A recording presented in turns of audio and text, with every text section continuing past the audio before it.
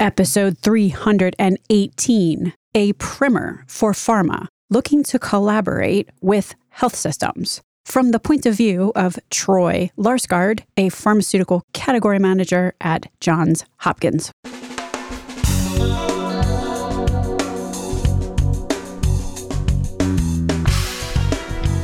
American healthcare entrepreneurs and executives you want to know. Talking. Relentlessly seeking value. I heard someone say the other day, practicing medicine without pharmaceuticals is like running to the 10-yard line, putting down the ball, and walking off the field. So it's pretty imperative that providers and pharma know how to work together to get the best outcomes for patients. In this context, and in this podcast, when I say, in air quotes, get the best outcomes for patients, I kind of mean it. There's a sweet spot in the middle of won't let those explicative goes here pharma reps in the building and blatant conflicts of interest. I wanted to find out from someone who would know what a great collaborative relationship with a pharma company looks like for a large health system from their point of view. How do two, in general, gigantic bureaucratic organizations find ways to help each other help patients? No one would disagree that finding the best collaborative strategy with a health system is going to depend a lot on how that health system rolls in general. One aspect of how they roll is to take a look at their so-called level of control. This means how centralized decision-making is. For example, on the far one end of the control or lack thereof spectrum, you'll have your more controlled systems of care. These systems have centralized decision-making. Most of them will tell you that this centralization signals a bunch of things, like, for example, a commitment to total care of patients. More control can mean that patients can have confidence if they walk in. There's a system of care that is standardized across all the sites of care, and any drugs prescribed, for example, not only have been FDA approved, but also vetted at the health system level. They've gone through some rigorous evidence-based decision-making. Today, I'm talking with Troy Larsgaard, who is the category manager of pharmaceuticals at Johns Hopkins Medicine. He held a similar role at Intermountain for a number of years also. As part of his role, Troy has sat on and sits on P&T committees, pharmacy and therapeutic committees, as a non-voting member. Basically, Troy is the guy that drug companies want to meet with. Here's a point that Troy Larsgaard makes during our conversation that I found really enlightening. And I guess this could pertain to either a more open or closed health system. It would just happen at a differing scale. Some suppliers, pharma companies, have a, in air quotes, boots on the ground strategy for large health systems. Lots of representatives running around who don't necessarily have a strategic framework to coordinate their efforts. From a health system perspective, this is what Troy considers not a strategic approach. As Troy says, all things being equal, he likes to work with companies who meet him where he's at and who understand the needs of his organization. In this conversation, I paid particular note to the ways that pharma companies who are really good at crafting their collaborative strategic approach get a leg up over competitors who cling to a more transactional, maybe legacy pharma approach. Point of note, while this whole conversation is technically about pharma company collaborations, everything that we talk about today is almost wholesale applicable to others looking to work with health systems like medical device manufacturers, purveyors of digital health technologies, etc. My name is Stacey Richter. This podcast is sponsored by Aventria Health Group. Troy Larsgaard, welcome to Relentless Health Value. Hey, thanks so much for having me. Now, you've said something that I thought was interesting. You want to have the pharmacists working at the top of their license within the health system. So, one thing that takes up a lot of time, as we all know, during the middle of a pandemic, when we're on Zoom 8 hours a day, is that meetings take up a lot of time. So you said, a pharmacist who's always meeting with a supplier can't work at the top of their license, because they're so busy meeting with different suppliers, as kind of a rationale to trim the supplier list. Is that an accurate inference? Partially, I don't know if it's necessarily to trim the supplier list. I mean, that's part of it, as much as there's different engagement models. So as systems become more sophisticated, there's different sizes of drug companies. And so their engagement models could be, boots on the street where they have lots of people that are out meeting with physicians or trying to get appointments, versus maybe some who develop a little bit more strategically and might have a core account manager and know how to work with supply chain. We have 400 drug suppliers, for example. And so if you have a single point person, even if you're a large company, versus each brand, each product, an account manager or a sales representative for each brand, because at the end of the day, our drug pricing and cost from a financial perspective rolls up to a single company. And so that kind of gets into just different engagement models that we have with suppliers and that suppliers try to have with health systems. There's a difference between a strategic model and a tactical model. Let me just express what I heard you say as the difference. In a tactical model, let's take that one first. It's like the old school, the pharmaceutical company has a lot of representatives, sales representatives that are running around in an institution. You have a minimum of one per brand. So if a pharmaceutical company has a larger portfolio, you've got sort of like different teams and different people that are all trying to meet with different individuals within the larger health system, and they're not necessarily coordinated. On the other side, you've got a core account manager kind of strategic model where you have one individual or a very small team of individuals who's responsible to interface with the health system. Yeah, that's correct. And I've heard the analogy too, of like a quarterback. The person we meet with doesn't have to know all the answers, but I mean, even knowing how to navigate organizations, whether it be our organization or a drug supplier's organization, can be complex as well. So having strategic conversations around definitely certain drugs that might launch or different offerings, it does in a more sophisticated system to have a single point of contact that can help triage our needs within the organization's needs and really creating a true partnership. Where I sit is I think a lot of effort goes into developing drugs and bringing them to market, but sometimes the thought of how to interact with the health system beyond that isn't always thought out. If suppliers set up appropriately, they can transact business, I think, easier. So you said interact with the organization more broadly. You've said navigate the organization. You've said triage our needs. It sounds very much like a consultative conversation. It doesn't sound like your typical, stereotypical, like again, Gary Ross, like, ABC, you walk in with a deck and go through it and talk about the brand right before you talk about the brand. I'm trying to picture the conversation, and it doesn't sound like something that, is a typical sales rep kind of conversation. Yeah. So, I mean, a lot of that still exists. I guess the examples I'm providing are those who kind of go beyond the transactional and the tactical. And we've sat through hundreds or thousands of meetings. So after a while, you kind of get a feel and a cadence for what the approach is. I guess what I'm trying to describe is those who are trying to take essentially their sales, but to the next level is creating an avenue, an opportunity, for themselves to meet the health system where they're at, being able to have more pointed conversations. Is helpful. I'll give you an example. Sometimes, especially as drug companies get larger, they have a brand manager and a certain, drug they're launching. For those who are only managing their brands, even though they're one company, they operate in different silos.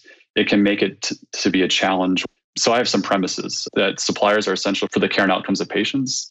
They have valuable insights and experiences, recommendations that are worth, exploring. And I assume that they're in the business long term. So there's lots of things, worth, considering. So if they're going to be around for the long haul, in order to transact business more easily, I think it's important to look at our relationship legally, because every purchase has to generally have some sort of contract if it's not through, a wholesaler. And then if we can iterate beyond that, the sales or the new launches or new indications, it's at the end of the day, beyond the P&T review, it comes down to a transaction that we have to sign a document. And so to the extent that we can look at our relationship with the company, get all the legal things, ironed out, I think there's opportunity to be more seamless and, from the supplier's perspective, be quicker to market if we can look at how we manage that relationship. Effectively, what you're saying is if a manufacturer supplier walks in and has an existing relationship with you and the health system and kind of an underlying contract, or at least some sort of understanding of what the contract should include in it, then when that manufacturer comes out with a new product, it's kind of like, all right, we'll pull up the template because we've already gone through this. Like, we know how. That's exactly correct. Yeah. Some are there and some operate very siloed. So you start from scratch on every new drug, every new launch, which I think can be an impediment to everyone, quite honestly. And when there's competition, when there's same indication, same efficacy, same outcome, that can also be a deal breaker sometimes if it's difficult to do business with a supplier based on some operational challenges. Well, this adds sort of another dimension to the term reputational damage, which some companies are quite concerned about and others are not. And how I was contemplating the idea of reputational damage, if a company does something and it gets a really bad name for itself, that what that does is it impacts their ability to successfully launch future products because everybody's got a bad taste in their mouth relative to like what happened the last time, like you're not walking into open arms. It sounds like even from a contracting perspective, that has implications. I would agree that that's true. As you have a really good relationship with suppliers, and this is where I think the strategic, suppliership management comes in as well as customer relationship management. Those who inform early, often, and are transparent definitely have much more, I guess they save much more face, right? Sometimes it's for understandable reasons. You've emphasized multiple times the importance of having a really good relationship and meeting needs.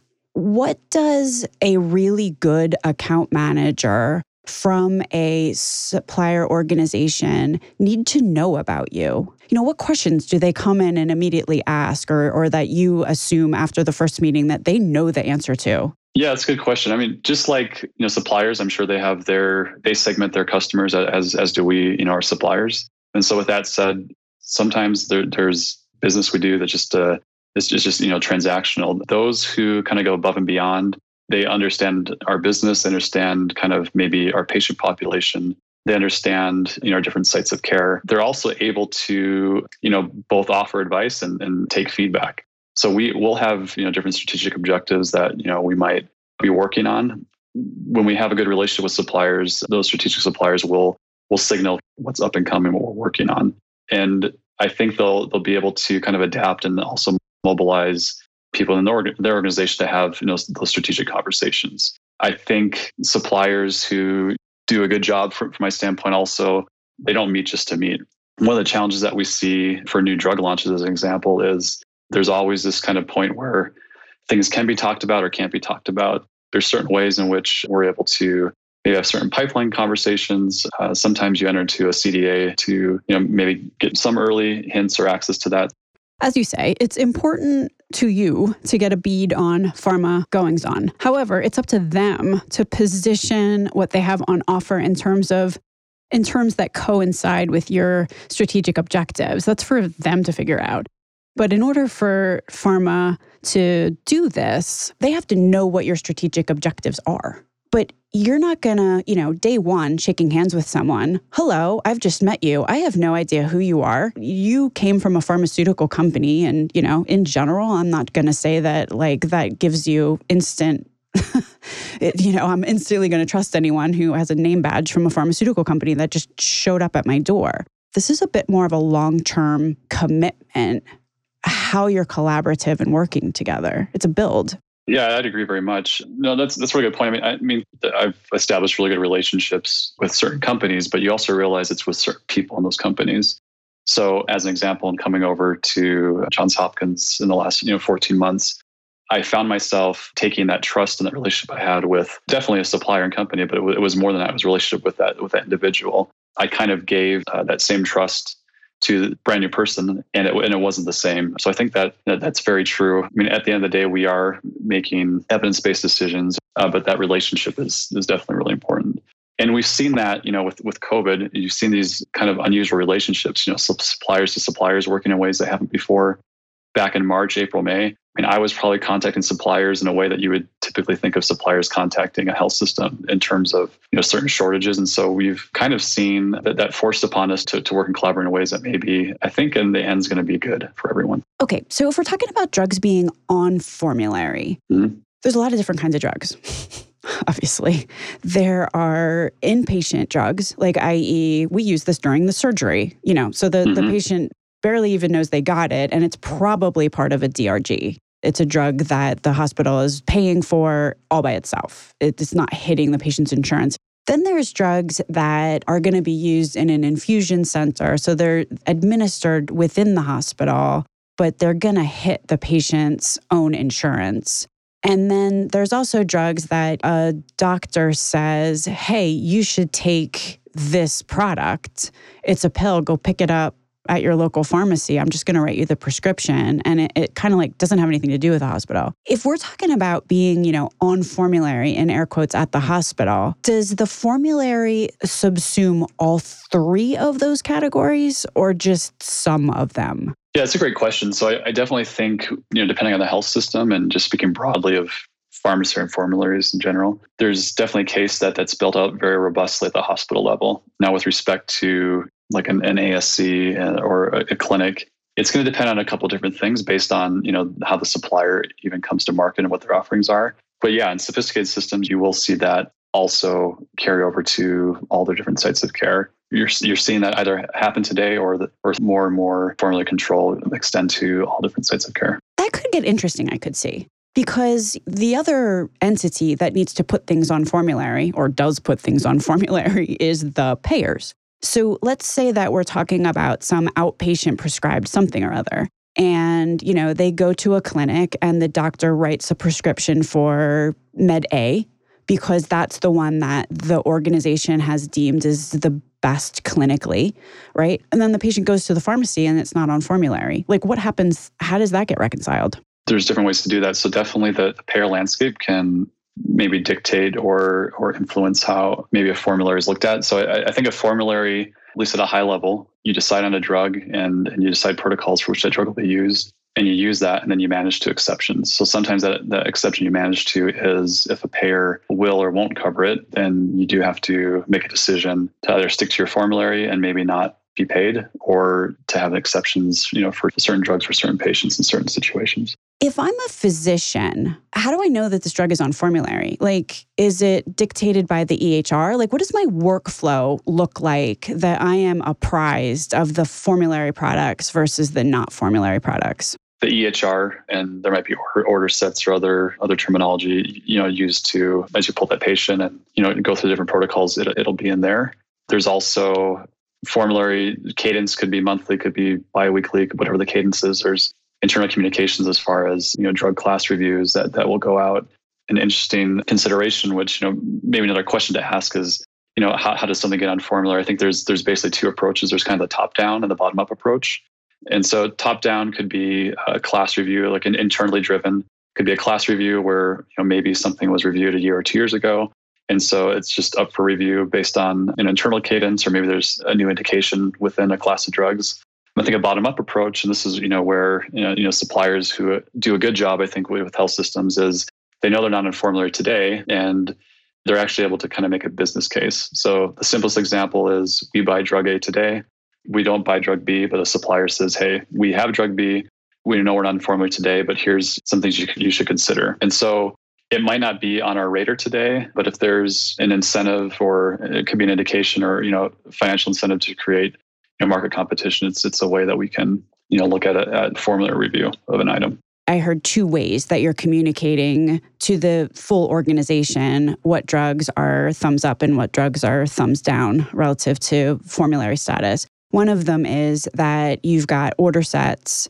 And, I'm assuming that we're talking about a more of a controlled environment here, that you even have order sets that people use, which that's correct. I'm going to say may not be a universal assumption. But, if it's an organization that does the order set thing, then you're going to have order sets for different conditions. The on-formulary drugs are going to be part of the order sets for, patients who are diagnosed, who are appropriate for that order set. The other way that you're doing it sounds like, is with, you mentioned the term formulary cadence, which I'm assuming means like how often certain drug classes go through formulary review. And when they do go through formulary review, then there's a memo, just like, okay, everybody, like, here's our new list. Yeah. So there'd be that internal communication, which would eventually also go into the EHR. One of the things that we've talked a lot about is pharmacists. Like, we've repeated that term a number of different times. Like, the pharmacists are making the best decisions, and they're taking it on board, obviously, clinical decision-making, pharmacy and therapeutics, contemplations, but then it's also, there's kind of financial component.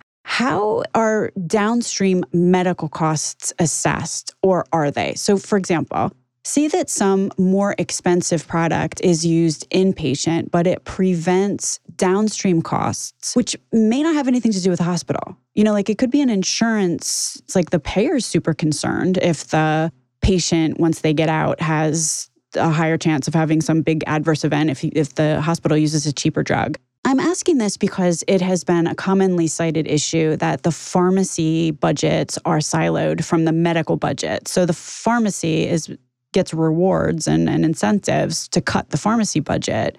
I don't know if I have the best answer at the specific level you're asking, but I do know, decisions are made or contemplated frequently about certain drugs or treatments if they reduce patient admissions, as an example. I don't know if that's what you're asking, but that may be a classic example. Beyond just what did we spend last year on this and what will we spend next year on the same drug.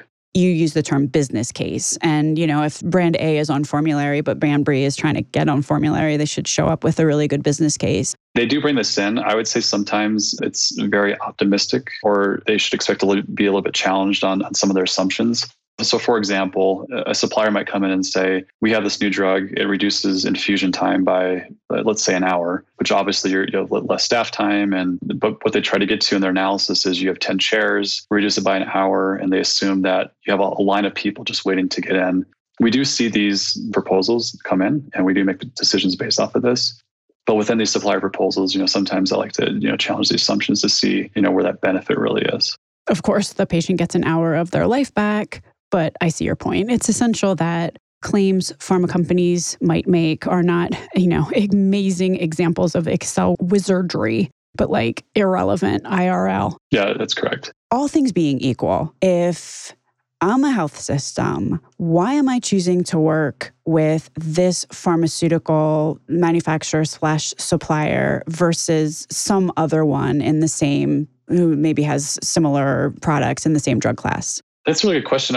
Every drug company has to go through an FDA process. Every drug company has to go through certain standards. And so in a lot of ways, from a sourcing standpoint, you have that advantage knowing that if a drug comes to market, there's a lot of rigor that goes to get that drug to market. But above and beyond that, I think true value to a health system, adaptability, really understanding kind of what our goals and missions are, help us understand kind of how we fit into your business model. Sometimes you might be a more transactional customer to a certain supplier compared to another supplier who might have a similar drug or solution. I do think all things being equal, being prepared and challenged to, especially with COVID and other things, is helping us understand who your suppliers are, to help us understand what your constraints are. Be prepared to answer questions such as, what does partnership mean to you? That word gets thrown around a lot. One thing we look at a lot when making decisions is, how robust is your supply chain? It's one thing to be asked as a health system to try to keep, costs and care, affordable to patients. As we see drug price increases, we understand no margin, no mission. So you have to be a viable company, but expect to be, challenged from us. How are you working to, like with those price increases, how are you working to reduce costs or improve efficiencies on your end so that you are a viable partner in the future? So if we've got drugs that are in different places in their life cycle and with different levels of competition, you've got drugs that are like, they've got a patent, they're the only game in town. And then you've got drugs that are in crowded classes with a lot of competition. How does the formulary that you create reflect this? Is it considered differently? Is being on formulary considered differently? Yeah.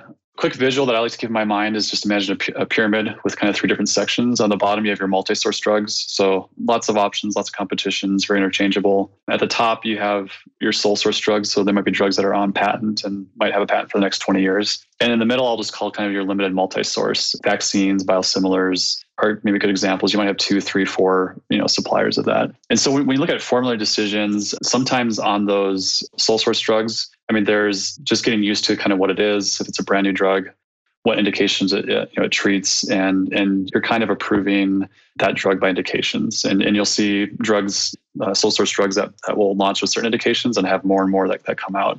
When we think about formulary, and if it's a really expensive drug and there's another drug that could treat it just as well, you might look at formulary approval, but with limitations or carve outs. A really simple example I can give, at least at a high level, is sometimes a drug might come in front of formulary and it's approved, but maybe there's some concerns about pediatric patients or maybe concerns about BMT, bone marrow transplant patients. And so within that kind of formulary decision process, There could be an initial acceptance of the drug with certain carve-outs, and then as time goes on, maybe those carve-outs become less of a concern, or they might stay and remain. And so there's different levels of kind of formulary approval you can go through, or maybe restrictions sometimes you put on it because of concerns. In negotiations, what I like to tell suppliers, sometimes in that case, especially if it's a contract opportunity, is we have this opportunity, for approval. Here's the conditions, and especially if they have market share requirements or certain commitments in the contract, I'll bring in the carve-outs that we've identified, as concerns to put into our contract, essentially. Got it. So it's not just like a blanket statement. You're on formulary. It can be. Yeah, there's just different levels of approval. So yeah, best case would be on formulary and 100% of the way, but sometimes there can be different carve-outs. And I think what that reflects too is the rigor behind the P&T committee, right? There's a carve-out, usually that could be for a clinical reason or concern, or biosimilars is a great example where early on, and I think a lot of people still do this, is you have new starts. So you approve it, but you're not going to kind of mess with people's current treatment. But if a new patient comes in, you can entertain a new drug for a new patient. I'm inferring here that there is also a contracting opportunity inherent in carve-outs. You can use the threat of more carve-outs in contracting negotiations. Yeah, I'd agree. One of the topics that the cool kids mention for some of these newer products that have some pretty big claims potentially to match their big prices is to set up these outcomes-based contracts or what have you. So it's a little bit more of a sophisticated pricing model. What are your thoughts on those, Troy? Outcomes-based contracts sometimes are called risk share, and I like to joke sometimes it's all risk, no share. I mean, it seems from the healthcare perspective that these proposals are set forth, and that's what it feels like. Now, that said, I think they're a great, there has been successes I've seen. I do think it's a great and emerging, and we should continue talking about it. Well, the opportunity with that is basically one way to look at these is it's saying, we'll sell you this drug, it'll have these certain outcomes. If it doesn't, then there's not going to be the financial impact you'd expect if it were to work, as we say it's going to work. That's maybe a little oversimplified, but part of the challenges with these is the time it takes, the buy-in it takes. A lot of times these contracts want an intense amount of data behind it. Sometimes within the busy schedules that everyone has, there's like a barrier to entry to even, get them to work sometimes. But that said, I've had multiple presentations on them. I think it's definitely something we need to continue to discuss. And I think there's, opportunity with the appropriate on-ramp for these contracts. So Troy, you're on LinkedIn, if anyone would like to connect with you there. I'm on LinkedIn. My name, there's only one of me in the country that I know of, so they can look at my first and last name and they can find me pretty easy. Troy Larsgaard, thank you so much for being on Relentless Health Value today. Thanks for having me. Nice to be with you. Links to everything discussed on the program today can be found at relentlesshealthvalue.com. If you visit the website, relentlesshealthvalue.com, you will also find a complete listing of all of the shows that we have published thus far with leading entrepreneurs and executives in the healthcare space today. Another cool feature is, you can subscribe to the show so that every week the episode is automatically sent to you, so you don't have to remember to go to the website to download it. Thanks so much for listening.